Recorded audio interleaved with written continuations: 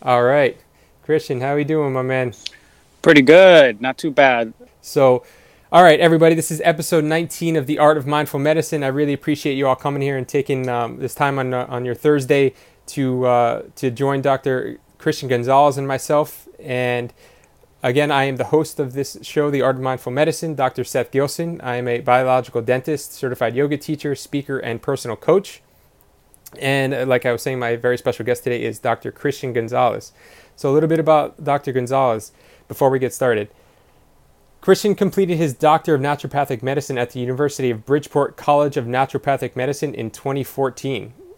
As part of his training, Christian completed clinical rotations in pediatrics, general medicine, oncology, physical medicine, botanical, and mind-body medicine, along with a preceptorship at the NYU Langone Integrative Urology Center. He completed a 2-year residency position at the Competitive Cancer Treatment Centers of America in Philadelphia, Pennsylvania. There, he became proficient in integrative oncology through exposure to various disciplines and modalities. Dr. Gonzalez's rare balance of focus and bedside manner during his residency led him to having long-lasting effects on the patients he treated, physically, emotionally, and spiritually. Dr. Gonzalez applies the belief that the body has an innate ability to heal itself when given favorable conditions to thrive. He works in finding the root cause of imbalances and giving the body what it needs to heal while removing obstacles to restoring health. Currently, Dr. Gonzalez is not seeing patients and is focusing his energy on mass education. Dr. Gonzalez is currently the host of a weekly podcast called Heal Thyself, which features some of the top voices in the health profession and surpassed 1 million downloads in its first year. He has been featured in many of the top health wellness podcasts and national media, where he teaches about breast cancer prevention, toxins in your home, and the power of rituals. Dr. Gonzalez enjoys yoga, meditation, dancing, and songwriting, which is why I think he and I will get along quite well. And Dr. Gonzalez, thank you again for so much. I really appreciate you taking your time and energy and coming on here to share with all of us. And I always like to start with gratitude. So if you could please share 3 things that you are grateful for with us today, please. I already did my gratitudes this morning. Awesome. One of them was a big gratitude towards my big toe, and I'm not trying to be funny. I'm just saying, like, the fact that it can keep me in balance, the fact that if I drop something on the floor, I can utilize that like a gripper. But I'm really happy that I have my big toe, and I usually speak to people about being grateful for the things that you overlook so much, and how much of us overlook our big toe. I'm also grateful that I'm able to sit out here in a short sleeve shirt at 11:42 in the afternoon in the middle of we're in November already. So that's really beautiful. And that I can be surrounded with nature. I have a sequoia tree here, but I have a palm tree right there. So it's really beautiful stuff. Yeah, absolutely. I really like that. I think pointing out the things that people tend to overlook are really the small things that are really worth being grateful for. So I actually can really appreciate that. And I think that's something that people really should take note of, because of course it's funny when you first hear it, but it's also there's meaning behind that, and that meaning is very valuable. So Absolutely. So Christian, please tell us a little bit about you, your personal story. Tell us a little bit about your personal life growing up. Well, I grew up in New York for a little bit, my childhood, and then I moved to New Jersey. Most of my life, at least, in the early 90s, there was no tidal wave of health like there is now for the generations that we see. So, of course, I grew up like every other kid my age, and I was eating Dunkaroos and Gushers for lunch. My parents definitely did their best to provide a healthy diet, but really, because you and I are of the same frequency, I know you can appreciate. Throughout my life, I've always been drawn to healing and helping. And what capacity, I don't know. I didn't even know it till after I graduated college. But the healing and helping and the attraction to that, and knowing that, I was able to help people feel comfortable and at peace in that capacity, like helping them heal. I was always someone that people looked to when I was young for advice, So maybe I'd be a psychiatrist, but I ended up going to dental school instead. I remember you said that. That was really interesting. Yeah, because of my own experience with with my development of my teeth and the confidence issues that I had in high school and early college with my teeth. So going to dental school, I thought that it would be nice to carry on that trauma and heal it and then help children, be confident with their teeth. So I wanted to be an orthodontist. And then throughout that time, and I know that many people who have joined have heard the story, that my mom was diagnosed with breast cancer when I was in school. And, one thing led to another, and I ended up not being at dental school and moving to naturopathic school because that learning about what naturopathic medicine completely ignited a fire within me that, actually was the catalyst for getting this tattoo that says intuition, because it was that listening of something that was within that said, you need to be here right now, learning this right now. Why? I have no idea. Where I'm going to go, I have no idea. So the fact that I had my first true palpable feeling of intuition happen, that was what changed my life. And then, 4 years later, I graduate school. 2 years later, I graduate residency. I come to California. And then that intuition comes again that told me, get out of clinic, get out of 5 days of work clinic and, start teaching people what you feel, what you learn, And this is the important thing that I always tell people, like, you have to understand what your gifts are. I know since I was young, I've been good with people. I've been able to have a conversation with one person or 100 people. I know that I preferred to speak to 100 people versus one person. So, being in clinic, you're one-on-one and it's awesome. You can build a deep rapport with one person. But to me, I'm like, I feel like I'm better at talking to hundreds and thousands. So again, intuition, I followed that and made the shift into this. And of course, you make a shift where you're supposed to be and you're gifted and blessed with, a breaking of a dam and a giant tidal wave of all this beautiful stuff that's been waiting for you. And I think that that's what's becoming realized right now. Awesome. That's beautiful. I can definitely relate to intuition and how just trusting that inner voice you have. And clearly it's certainly served you well. So I commend you on having the strength to do so, because not everybody does. So moving on from that, so I'm going to go back a little bit more towards your childhood again. What would you say is the most impactful memory you have from your childhood? Oh, impactful memory. God, I think that I had a really, really good childhood, and I grew up in a household which celebrated music and liveliness. Beautiful. Particularly my mother, who was such a huge fan of salsa music. I don't know if you ever heard salsa music, but oh yeah. You can't not move if you listen. You can't. First of all, salsa music is the worst music to listen to before bed because you'll be ready to go.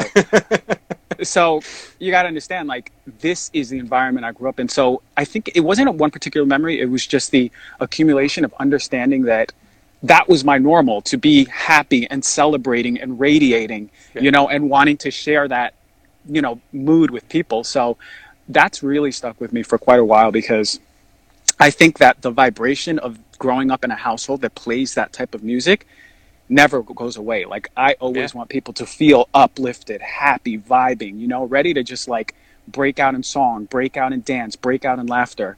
And I think that would be the best memory, because I've woken up many days to salsa music, from absolutely. my childhood to college. Yeah. Yeah. And that's a beautiful thing to have grown up with. I mean, that definitely plays a role and kind of ingrained itself in all the things that you do. I mean, because you're clearly very lively, and I think that's kind of invested itself within you and your actions and how you do things. So that's beautiful. Yeah, that's the point I'm trying to make. Like, there's such a huge influence in the way you grow up and the way it translates to you. Look, my brother grew up in the same household. His personality is different than mine, but it just so happened that my personality hit with that lively nature and lively household that it's just that's what I want to give people. Yeah, because when we're born with kind of like a neural network, and then how we perceive that network and those experiences is going to, like, we're going to branch off in different ways. That's why we're all different, and that's why perspective is so important. So what's a pivotal moment in your life that's helped shape you into the person you are today as you got older, would you say? I think that when I was in college, you see, I heard the word potential so much when I was in elementary school and high school. I can relate. yeah, but like, yeah, and great, and you're a successful dentist. Like, I know what dental school is like. It's very difficult. I did 2 years of it, so I applaud you because. But look, like, what I can look back and reflect on is that elementary, just the institution of teaching was not my vibe. I didn't like sitting down and being spoken to authoritatively, and then have to listen and learn that way. It's not the way I learn. Yeah. When I came into a place and said, I learn better if I draw pictures on a chalkboard or on my paper, then I can remember what it looks like, because that's the type of visual learner I am. So I think that it's unfortunate because the institution or the education system really pinholes a lot of these folks. So I think that through most of my life, I went through potential. That was like progress reports and, parent-teacher conferences. Your son has so much potential. I just didn't like it. So when it came to college, I didn't do that well in the first few years because I just didn't know how to study biology, study organic chemistry, study chemistry. A pivotal moment was when I met my mentor at Rutgers University, and he took me into his office, and it was a program of minority students to have support and success in the sciences. And even within the context of auditory listening and learning, I was taught the tools how to create more discipline in my life. And that never left. So the whole point I'm trying to make is, like, sometimes you have to be humble enough to think that you ain't going to do everything, and know that there's a mentor out there who's been through it and is ready to teach you ways within your context of how you learn.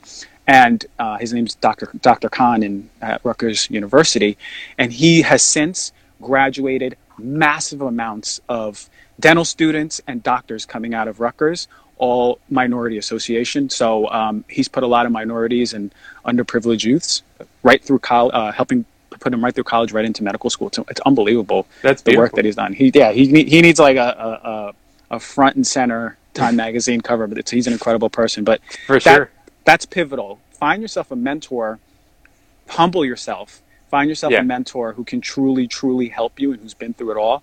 And that was huge in the success. Yeah, I think, like you said, that being humble and being willing to ask for help, because we're not meant to really go through all of this alone, and nobody has all the answers. So I think building that community, whether it's just with one person like a mentor or a group of people that you surround yourself with to give that support and knowledge and experience that you just don't necessarily have yet, is extremely important just throughout life in general, whether it's getting into a medical program or through a medical program, or having a family, whatever it may be. So that's beautiful. To know, and somebody's commenting, all I really know is that we don't know anything. And it's more true as I get older, because I promise you, when I was in college, I thought I knew it all about life, about school, about myself. Yeah. But the fact of the matter is that life it just constantly unfolds. You never hit something. Once you think you hit something, it's like, oh, here's more about yourself, here's more about people, and here's more about how the world works. Exactly. It's just reaching another layer. And there's endless and infinite amount of layers, and that's the kind of the game we play, I guess, and it's fantastic, and it's rewarding too. I mean, that's kind of, I feel like that's part of the meaning of life, to find that meaning and to take on that responsibility at that new level each time that you get there, and it's part of all of our process. So fantastic. So I mean, I understand what kind of inspired you to get into naturopathic medicine. You were following your intuition and things, but what was that journey like in school for you? I mean, especially with, you said everything was happening with your mother and things like that. So what was that like? It's a good question, and it may be helpful for many folks who are considering a program, which can be potentially rigorous or long. For them, it was kind of difficult, to be honest. In the first year was when my mom was going really downhill, and she passed away during finals week of the first year. So it was on paper very, very difficult because of the extenuating circumstances. But again, like, I go back in Rutgers through my mentor. Like, I created the discipline of learning how to go through these science courses in the middle of college, that I transferred that to dental school. And then that same discipline came to naturopathic school. So for me, the harder thing was dealing with the death of my mom through the first 2 years, of course, than school, because the discipline was there. Like, you know, I was in a hospital bedroom studying, you know, so that wasn't a problem. But yeah, like school was very interesting because, you know, the after she passed away, it was like just all school, and it was. I knew I was in the right place because I was excited to go to class, even though again I was auditorily learning. I was still excited to go to class and draw pictures based on what I was learning. So I would sit in class and they'd be telling me something, but I'd be drawing the picture. So I think a lot of teachers thought I was doodling in the back. Yeah. But I really wasn't. I was just trying to learn. But I sort of made naturopathic school like my thing. You know what I mean? Like, which is exactly how it should be. Yeah. I mean, I'm a visual learner, more visual as well. So I mean, I can completely relate to that. Yeah. So that, I mean, but it was very much so rewarding because I knew, like, let's say, for example, I was learning about botanical medicine. I was like, holy shit, like all of these medications are based on an analog that is coming from nature. I had no idea. And I was like, wait a minute, you mean to tell me I can give white willow bark instead of aspirin to a patient and it's safer and it's just as powerful, you know? Like, and like I had so many of those realizations through school, and I was like, this is powerful medicine, because then I saw the institution of what we were doing, and we're just treating symptoms, and then I see people in clinic years 3 and 4 who are having reversal of symptoms that are not supposed to be reversed, you know, simply by just going over what their lifestyle is, what their mental emotional is, how deeply connected they are to spiritual, and what their damn diet is. Like literally just going over that, and people are completely reversing symptoms and diseases that are not supposed to be diseased in a small little clinic in the middle of Bridgeport, Connecticut. Is wild. Yeah. No, that's beautiful. And the healing process for you, I mean, this must have, I mean, healing's different for everybody, right? And going through something like that, and like you said, even though you enjoyed it and wanted to be in school, I mean, I can only imagine what that must have felt like to have to go through the healing process while being in such an intense program and that requires so much time, energy, and focus. So, I mean, my hat's off to you for that, my man. Completely. I'll say this caveat: I didn't heal. I went through the trauma happened. I put it under the rug, and that's where I was going to get to. Yeah, okay. I let school be the outlet for distraction, right? And then I let other things socially be an outlet for distraction. You know, so I became a master of distracting myself after school. You know, in my residency, even coming to California, up till even last year.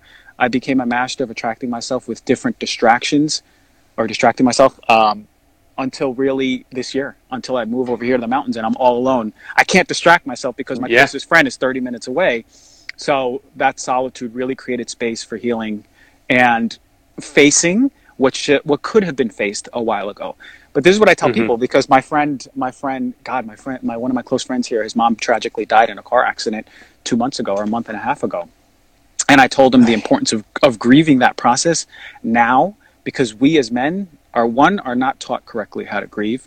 2, the toxic masculinity that we have is teaching us, all right, you know, put it to the side, you know, let's get it done. Let's go to work. Yep. Let's provide for the family. We got to be the face of, you know, strength.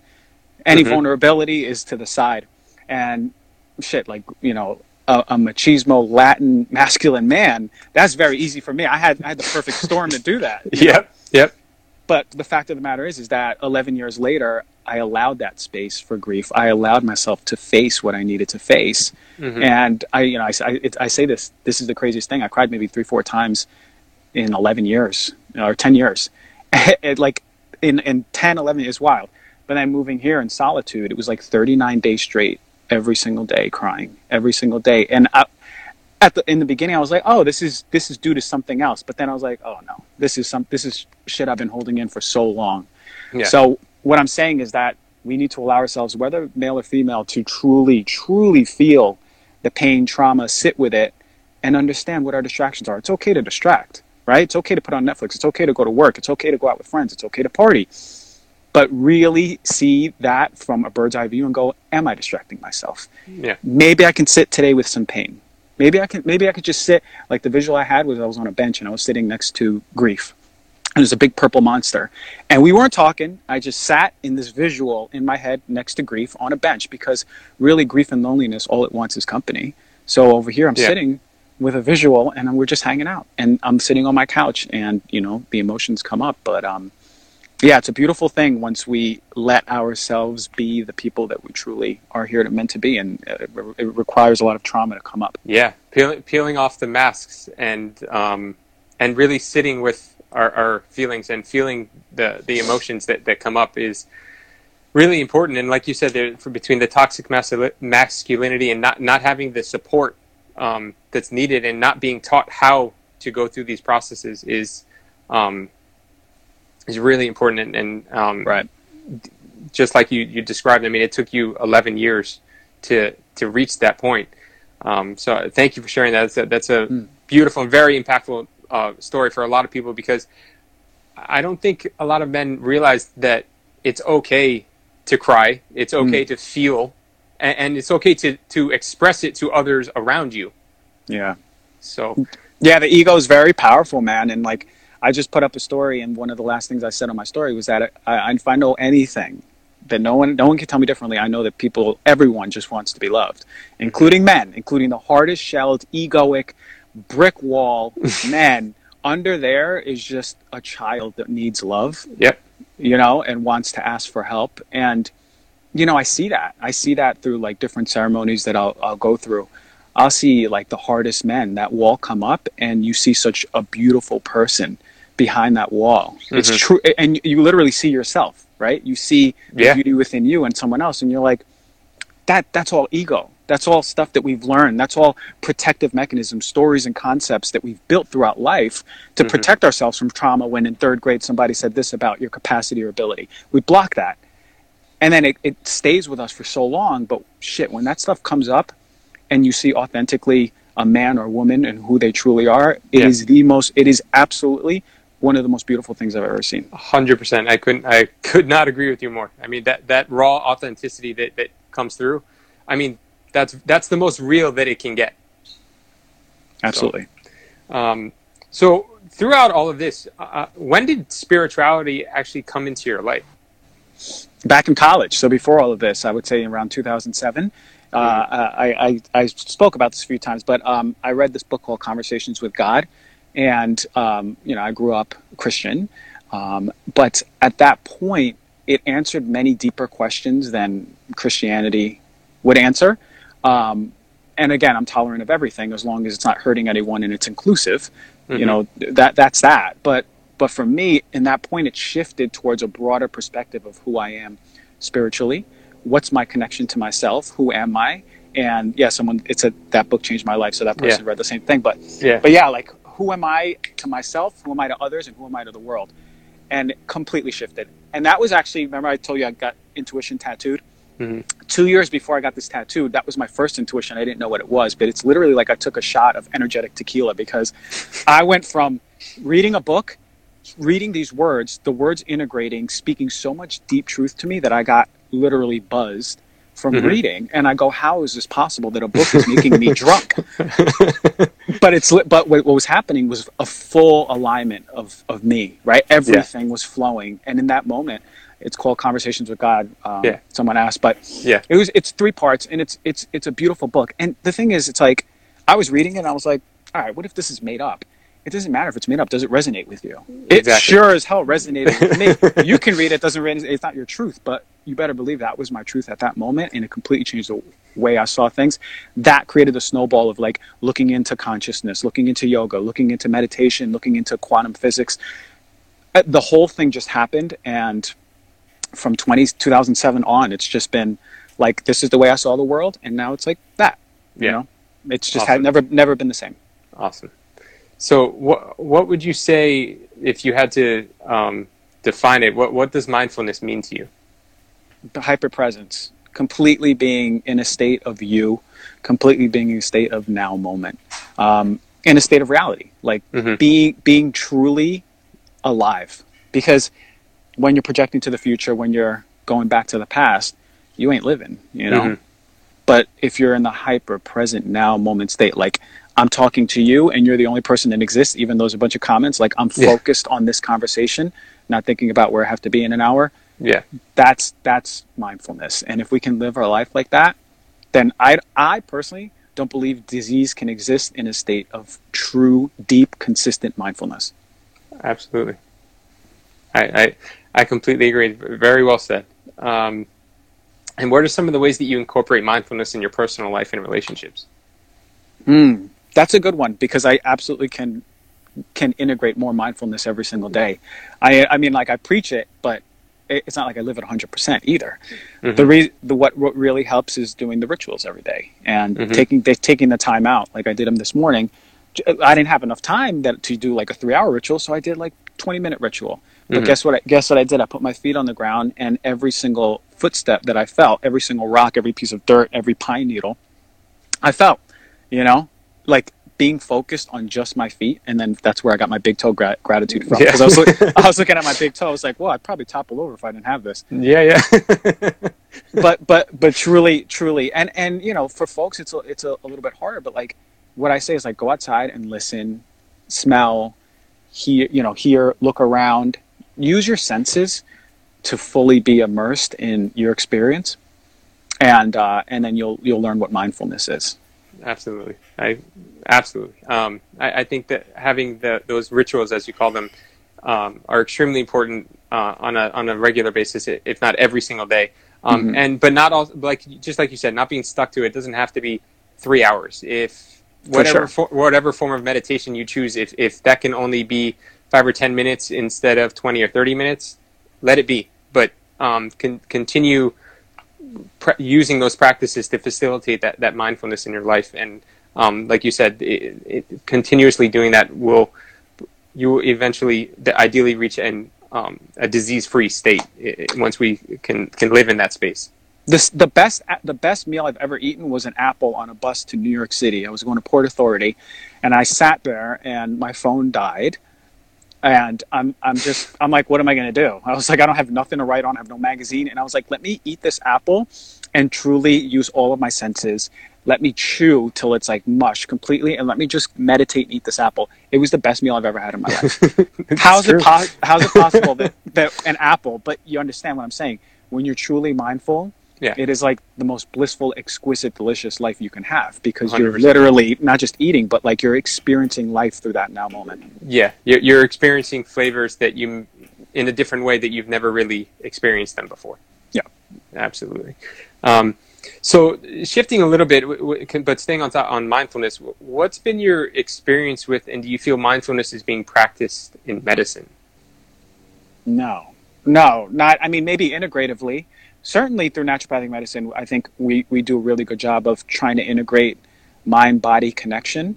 But if you think about the conventional model of medicine, there's no mindfulness, like maybe do some yoga. I mean, I worked in an integrative cancer hospital, and we did recommend yoga because of the data of what yoga does for women after breast surgery or after traditional chemotherapy or radiation. But we're not. It's not part of what is done in medicine, which ironically, as I mentioned before, I don't believe that disease can truly exist in a consistently every single day mindful state.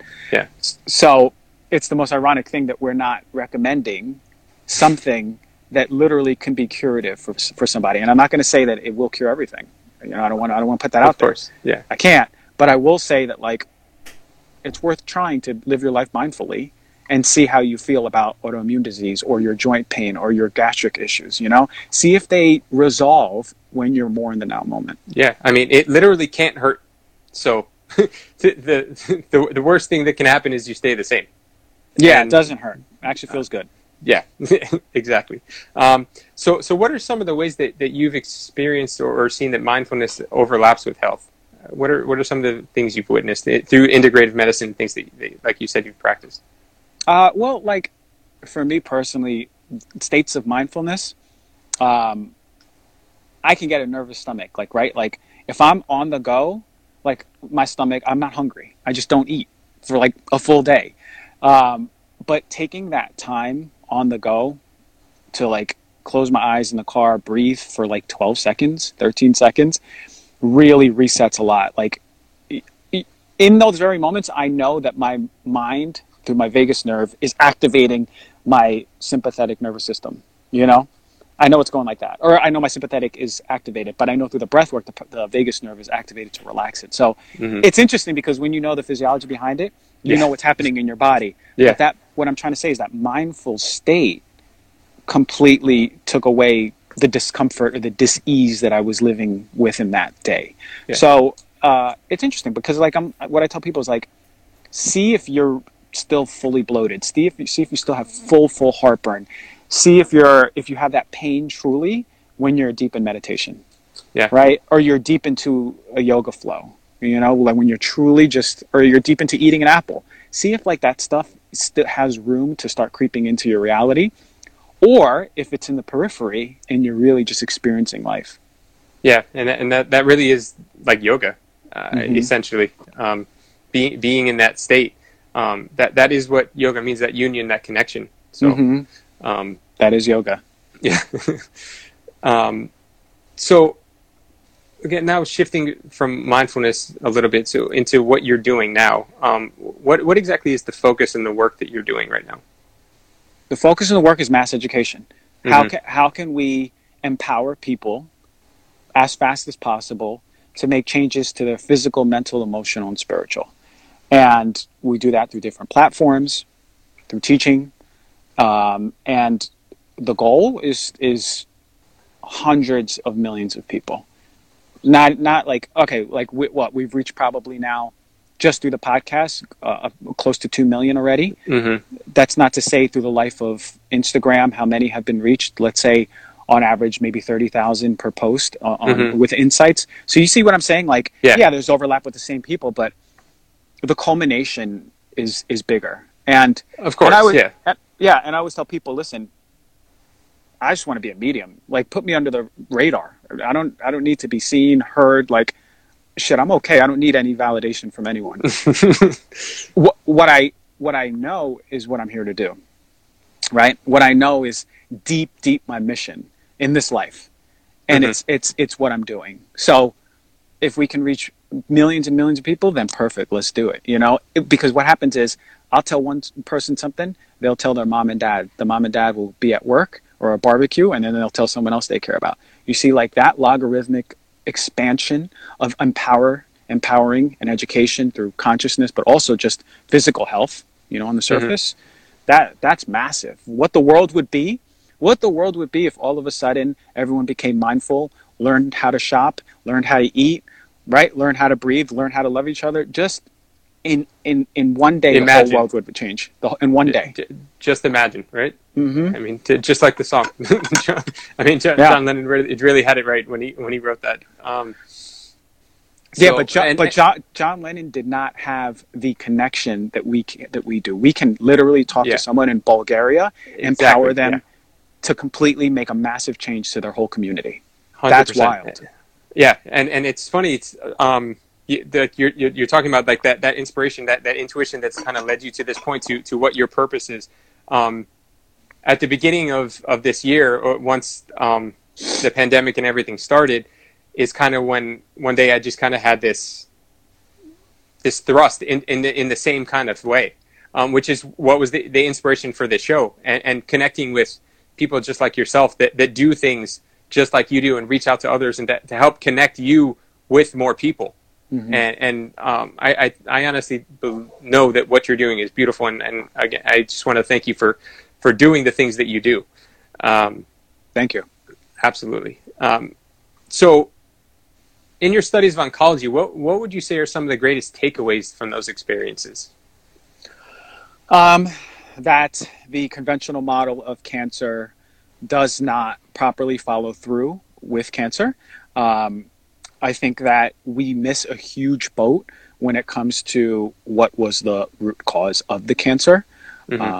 So the model that we have is to treat the symptoms. So the symptom being the tumor, we burn it, we throw chemicals at it, and we cut it out.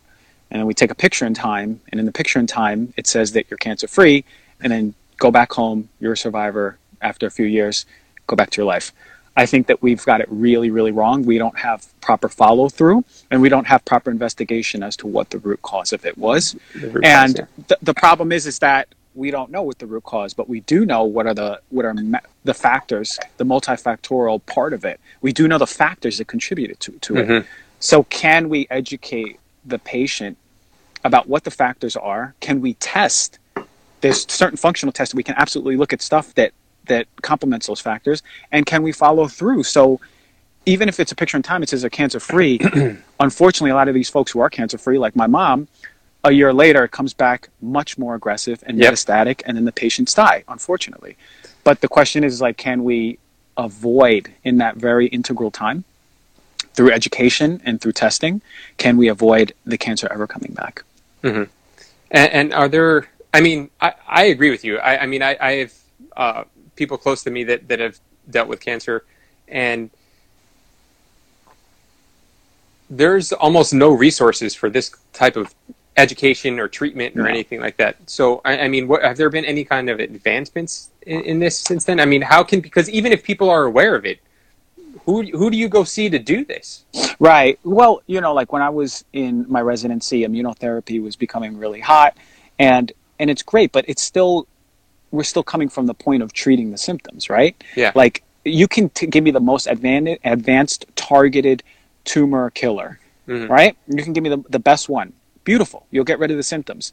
Yeah. But what are you giving me long term that I know the tumor won't come back? Yeah. Actually, what are we doing to the soil to make sure that it's not growing the weeds? That's what I want to know. Like, I don't care if you can, from 100 miles away, sniper point a weed growing out from the soil. I don't care about that. That's great. But tell me what you're going to do for the soil. So what are the advancements? I mean, like, there's integrative oncology. There's a lot of naturopathic and functional practitioners who work within that field. I always tell people to look at ONCAMP, ONCAMP.org.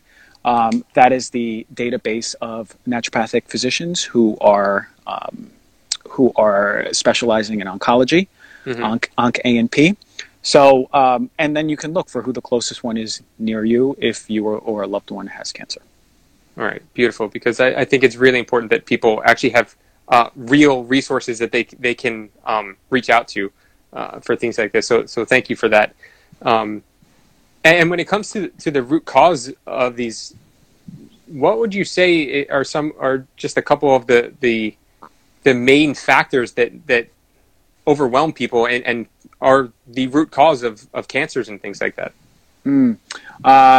Nutrition is part of it, for sure. It's certainly not the thing. You know, a lot of folks, you can't just have cancer. I'm not saying for everyone, but there's a lot of people who think they can get diagnosed, change their diet, and it's cured. Yeah. It's sometimes it's more complex than that, but there's the nutrition aspect, there's the inflammation, the infection aspect, there's the gut health aspect, there's the exposures to environmental toxins, which is a massive aspect that no one's looking at. Yeah. And so many of us, and this is why I do environmental medicine, are exposed to chemicals and heavy metals that are known to cause cancer. And they have it in their body at high levels. So it's mind-blowing to me that one of the first tests that's not done is it should be like a environmental toxin panel, because we know that that's a huge piece of the pie.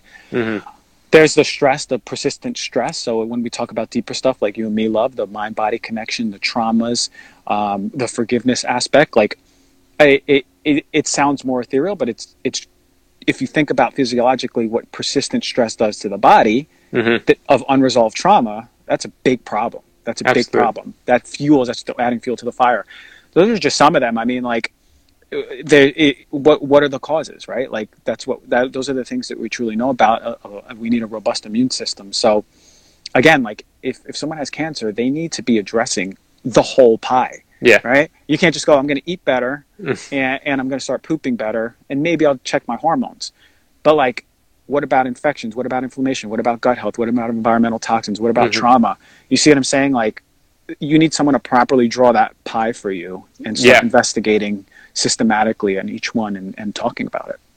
Absolutely. I totally agree. And that's why I really wanted a resource for people to be able to reach out to, because some people, whether it's time and different responsibilities or finances, whatever it is, I mean, not everybody has the opportunity to do these things or the capability to do these things on their own. So I was saying before, it's really important to be able to reach out and ask for help.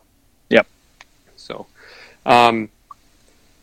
So how important is it to have the awareness that our bodies work with the laws of nature and we are actually part of nature? It's very important. It is the key to health, to understand that we are intimately tied to the nature that we see.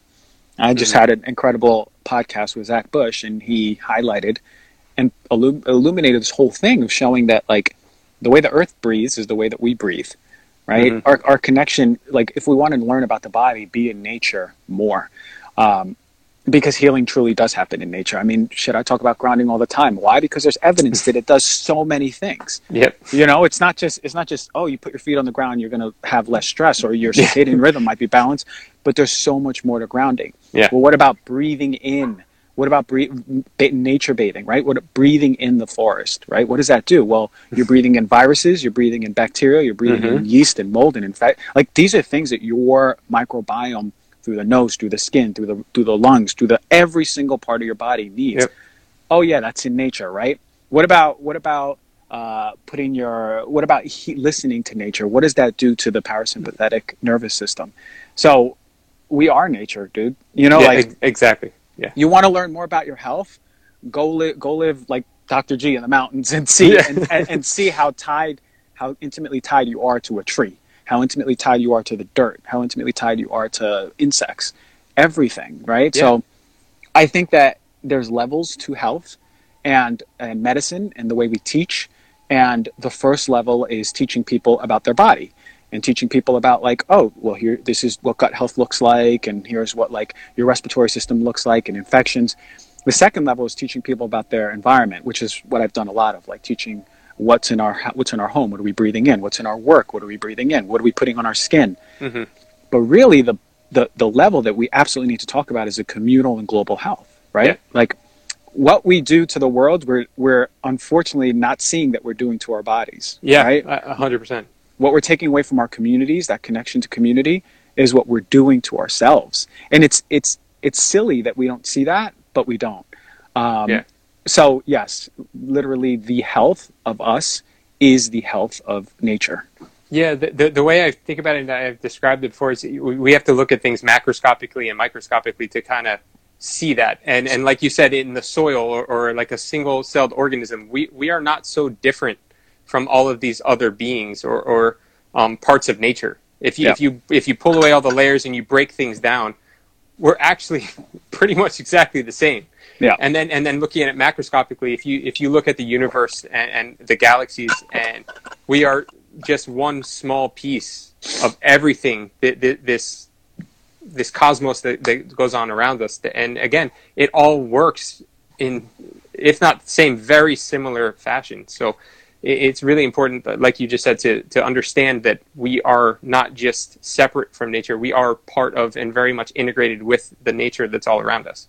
Let me tell you something. If I was ever diagnosed with a incurable disease, because I don't believe every disease. I don't believe diseases are incurable. I believe that it can reverse anything.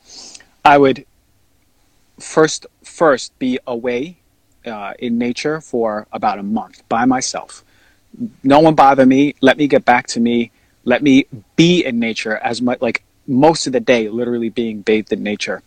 Then I would invite or bring up a community of loved ones and be around people who truly bring me joy, who I can be authentically myself, right? And then I'd go from there, right? I'd probably do some fasting, do a really nice fast, do some tests, but like the first and foremost, nature would be the first intervention I would do if I was ever diagnosed with a very, very bad disease or a tough disease. Yeah. That's number one, period. Like, get myself right, get in touch with nature, be nature. Yeah. And then that would be my baseline, and then I go from there. Yeah, absolutely, because that teaches us to go within. Yeah. And I, like you said, I think that's of utmost importance.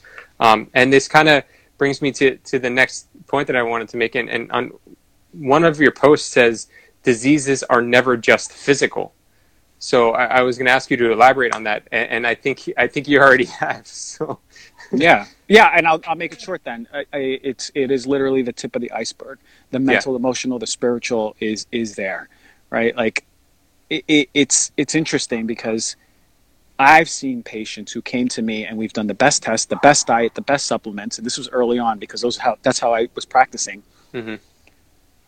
But we talked about the mind body. We had a little a few sessions, but when you truly dive deep into that, I don't know how much supplements you need when you heal and release that trauma, right? Yeah. When you forgive, when you see who you truly authentically are face to face, and you go, well, damn, I've been this most beautiful high vibration person all my life, and I've been told by people that I'm not, or I've told myself that I'm not. And when you come to face with who you are, the most beautiful person in the goddamn world, that is the most powerful thing, because you can heal anything when you truly remember who you are. And this is what I try to bring people. That's what's under the water of the glacier, like the mental, emotional.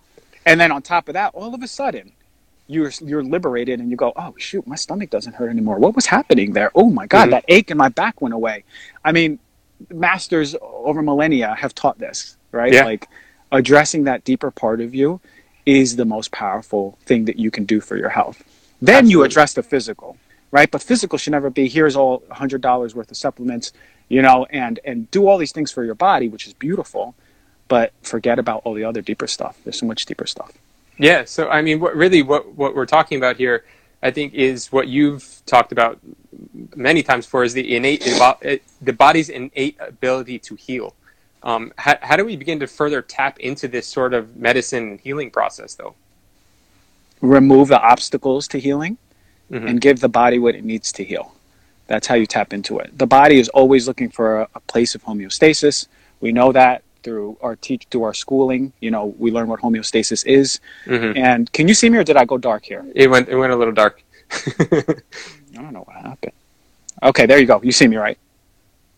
Yeah, there you go. Went a little dark again, but there we go. Now it's better. Okay, sorry guys. No, good. So we know about homeostasis. We know that the body is always looking for balance. You get a cut, it learns how to, it seamlessly and elegantly can heal it, and it's a beautiful thing, but we don't think about it. Well, the same thing happens every single day, all day in your body. Your body looks for balance. So what blocks the body from truly healing is not giving the body what it needs, whether it's nutritionally, whether it's sleep, whether it's fasting, whether it's nature, giving the body what it needs and removing the obstacles to healing. Well, whether that's self-sabotaging behaviors, eating like crap, trauma, not forgiving, letting go. Those are things that block that healing. So again, you got to it's like a little equation. You got to put in the pluses and you got to take out the minuses to realize true healing. And the more minuses you take out, the more pluses you put in, the more powerful the healing is. So that's how you work with the body. That's what every doctor in the world should be doing. We shouldn't be trying to work against the body and suppress symptoms. It's wild. Why would you suppress a fever? The body's working to mount a fever. You work with the body within a safe range. Yeah. See what I'm saying? I completely agree. My mom's an ICU nurse since before I was born, so I mean, I know exactly what you're talking about. Perfect. So another topic that not very many people understand, and is obviously way more complex than what we're going to get into it now, but I'd like people to have a little bit of a better understanding of what epigenetics is and how important it is to have the awareness of what this is for our health.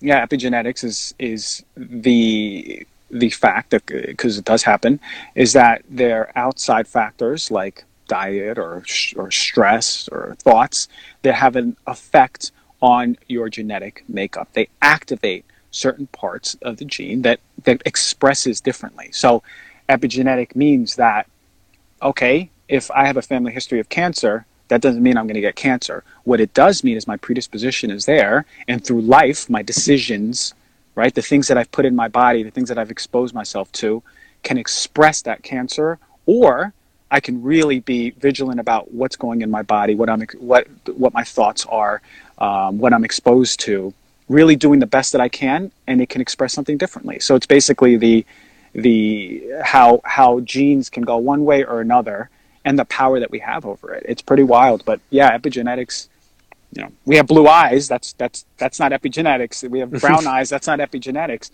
Yeah. But the expression of cancer is an epigenetic concept. So just because you have a family member who has it doesn't mean that you're going to get it.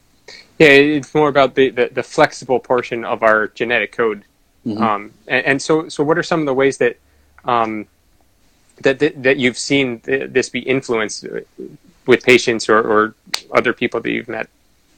I mean, again, like the mind body part is massive, right? Mm-hmm. Like if your epigenetics, if your genetic expression is being influenced by persistent stress, then it stands to believe when you remove that stress that you can completely experience a different genetic expression and thus have a reversal of disease, for example. So I've had many patients when we address the mind body aspect of their health, completely change their symptoms, completely change their capacity to heal faster. So I think the stress portion of epigenetics is one of the most major things that needs to be talked about. Mm-hmm. Of course, the diet, but like everyone here like knows about vegetables, and it's nice to talk about vegetables, but there's more about this. I see my friend Johnny Juicer joined in, and much love to you. I was referring a lot to trauma, and he's one of the people that I referred to on this. So much love to him and support for the passing of his mom. Yeah, absolutely. I'm there with you, but much love to that, and definitely sending you condolences. And I appreciate what you guys do and that connection and how you guys work together. That's fantastic. So stress is an important factor. What are some of the things that you would say people can do right now to actually reduce the amount of stress that they have, especially with the way things are right now in our society? Because stress is, I mean, running rapid everywhere. Go to nature, man. Like that's it. We just said it. Like if you are, tell me the person that can go on a hike and go, okay, I'm so pissed off still at my coworker. Like, tell me the person who can go to the beach and be like, I hate my ex-girlfriend so much. Like if you want to reduce your stress and you can't, and like you don't have time for meditation, you don't have time to yoga, then make time to go outside, make time to be in nature, make time to be bathing in the forest, make time to be away from everything, make time for your thoughts, make time for forgiveness. Like everything you ever needed, your answers are right here. This is why I live in the mountains. Like I'm outside all day. Mm-hmm. I'm the healthiest I've ever been mentally, emotionally, and physically. Is that a coincidence? Or is there something deeper happening within nature? Is there an energetic change? I mean, we know Japanese businessmen will walk on their lunch break and they'll have a change in their physiology. They'll have an increase in antioxidants, a reduction in inflammation. Yeah. That's literally just breathing in the forest. So, I mean, it would just be silly to like spend all this money to try to reduce your stress when all you need to do is really go outside, put your feet on the ground, and breathe. Yeah, that's beautiful. I actually do that during my lunch breaks at the office. I love that. It's not in the forest, but it's outside in nature, and there's trees and there's animals, and I can definitely say that it is absolutely true, and it absolutely does work, and it definitely kind of reconfigures the rest of the day.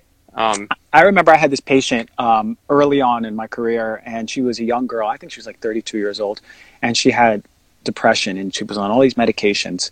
And, I was doing all of this testing and neurotransmitters and putting her on a protocol and diet. And I forgot early on to just say, like, why don't you go on a walk? Why don't you start doing all of these? Like I was so focused on like the functional part of medicine that I forgot what like the art of medicine looked like. Yeah. And she took it upon herself, thank God, to start walking around her neighborhood every morning for 40 minutes without fail. And all of a sudden I hear from her 3 months later, and she's like, oh, Dr. G, I'm not depressed anymore. I was like, great, the supplements work. She's like, yeah, they work, but I'm also walking every day. I was like, damn, why didn't I recommend that? And ever since then, I was like, maybe there's something really powerful outside of these awesome supplements that I think I'm giving you. So, that would be the thing to do. Yeah, and I also want to make a point. It's when people do this, like you were saying, who can be upset about a coworker or an ex or whatever when they're at the beach or going for a walk in nature. You have to really be going for that walk, though. You have to be present and mindful in that moment, not on your phone, not doing a million other different things. Good point. It's really important to be present with what you're doing. Yeah, and you know what? Like for me, as much as I love music and I listen to music all day, like in those times, there's no music allowed. Like you got to let that silence be there. No stimulus, no output coming inside, right? Like you want to be completely focused. So you have to go on that walk, like you said. 100%. Can you be mindful on your walk? Remember, like listening, smelling, hearing. If you're consistently coming back, like, oh, I'm distracted, oh, I'm back to being mindful. I'm distracted, I'm back to being mindful. If you can practice that every single time you go on a walk, that's true. That's where the healing happens. Yeah. It doesn't happen when you're going on a walk and listening to your walk playlist, which might be Yeah. a great playlist, but Yeah. it's not the time for healing. 100%. It's like building a muscle. I mean, and every time our mind kind of wanders, it's that bringing back to the moment. That's like doing a rep. Exactly. Mr. Mindful Doctor, I have a podcast to do soon, so I'm gonna have to go. Yes, we're ending in not in less than 5 minutes. So perfect. I'm actually going to start wrapping up right now. So that's perfect timing. In closing, I want to know if there were only 3 things that you could share with people to start implementing in their lives immediately to improve their health. What would they be? Wake up every single morning and take your time for yourself, whether it's 15 minutes or whether it's 4 hours. Take that time to yourself and allow space for reflection. So, like you said, it's a muscle, but we may not see it. But when we develop that ability to be alone, well, even if you have kids, be alone in the shower, right? For 15 minutes, just be alone and start speaking affirmations, start speaking gratitude, start looking at the person that you're creating, right? And this is one of the most important things I can say. If you're not taking an audit of who you are, then you're living life on autopilot, and life ain't fun. Life ain't fun on autopilot because shit just happens to you, right? But when you truly say, am I the man that I want to create? Am I a man of, for me, for example, intention or integrity, or speaking my truth without fear? Like all these things, take that audit on yourself every single day and see the person you create, because you can construct and deconstruct your person, your avatar, very fast. In a day, I can be like the biggest dickhead in America tomorrow if I want. Yeah. And guess what? The universe will give me more reasons to be that. They'll give me people who enjoy being yelled at, Take that time. All right, what else? Nature. I just said it 1,000 times. Put your feet on the ground. Breathe in nature. Try to do some of those rituals outside in nature. If you live in a concrete jungle, go to the nearest park if you can, And community. You have to have community. This 100%. Literally, the 3 things I'm telling you are the 3 first interventions that you do for health. Rituals, allow time and space for yourself, be in nature, and find community. If you're not with a community, then you're not truly putting yourself in a place to be your healthiest. You have to be in a community of people that are supportive, people you can truly be yourself around, authentically you. You can be loving of yourself and them, and they're like-minded. So the vibration is there. They're influential. They're inspirational. Not people that are anchors.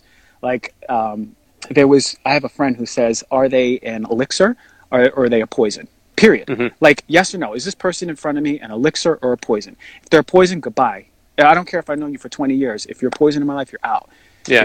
If you're an elixir, then you're influential. Then you're inspirational. Then I want to be around you. I can be my most authentic self around you, and I got love for you. Those are the type of people. That's your community. If you have that community, then tell me how sick someone can be when they're loved by a community and they love themselves, when they're in nature and they have rituals. I don't know how sick someone can be, but for me, I would venture to say that that a lot of the issues that they have would be completely wiped out. Absolutely, I completely agree. I practice all 3 of these things, and I can only I can only repeat what you just said to get that across to people, that how important these things are, especially the community. About how that energy and of like-minded individuals it creates an infinite amount of positivity in your life. And I mean, we're communal beings, so that's biologically sound, and I mean it's very well known. So I thank you for that. Yeah. Really quick. Somebody mentioned, what about God? In your rituals, when you allow space for yourself, you find your God. Yes. Whatever your religion is, you find your God, and you're face to face, and you go, well, holy shit, that's the most beautiful thing I've ever seen. Because you realize how beautiful you are. So it doesn't matter your religion. Do your rituals, allow your space, allow solitude, allow yourself to look at yourself, go deep in meditation, go deep in yoga, go deep in mindfulness. You find your God, whatever it is. Yes, and I appreciate all the questions everybody's asking here, guys. This is so beautiful, and we are gonna start wrapping this up, because we do get cut off at an hour, and Dr. G said he's got to go. I sure do. Yeah. We got a really fiery podcast coming up. It's going to be amazing. Awesome. I'm looking forward to seeing it. And so go ahead and watch this episode again. It will be on my YouTube channel, guys. It'll be on my Instagram page as well. If you missed anything, feel free to reach out to either of us about the questions that you have. A quick recap for Dr. Gonzalez here. I mean, the podcast that we're talking about is called Heal Thyself. I definitely suggest you guys go check it out on his Instagram and on other sources of social media. It's at dr.christian.gonzalez. And as always, everybody, I welcome your comments, feedback, suggestions. I appreciate you all taking your time on a Thursday afternoon to come on here and spend your time with us. You can check out all previous episodes of the show, The Art of Mindful Medicine, on my YouTube channel. You can also check it out on my website, www.mindful.doctor. And of course, we are on Instagram Live, and I will always announce the new episodes at least a few days before for you guys to come on and watch and see who the next guest is going to be, so we can continue sharing more knowledge and creating more of this community. Because again, that's what this is really about: connecting people with other people and sharing knowledge and creating that love that we all have within us. So as always, I like to end with a quote, and this is from Jiddu Krishnamurti, and it says, "It is no measure of health to be well adjusted to a profoundly sick society." So everybody, thank you once again. Christian, thank you once again. I really, really appreciate you coming on here, my man. I really look forward to staying in touch with you and connecting again in the future. All the best with what you're doing out there, and have fun in the mountains and in nature, and have an awesome podcast, dude. Thank you, brother. All right. I appreciate you all. Thanks, everyone, for tuning in. Absolutely. Have a good one, my man. Okay. Bye.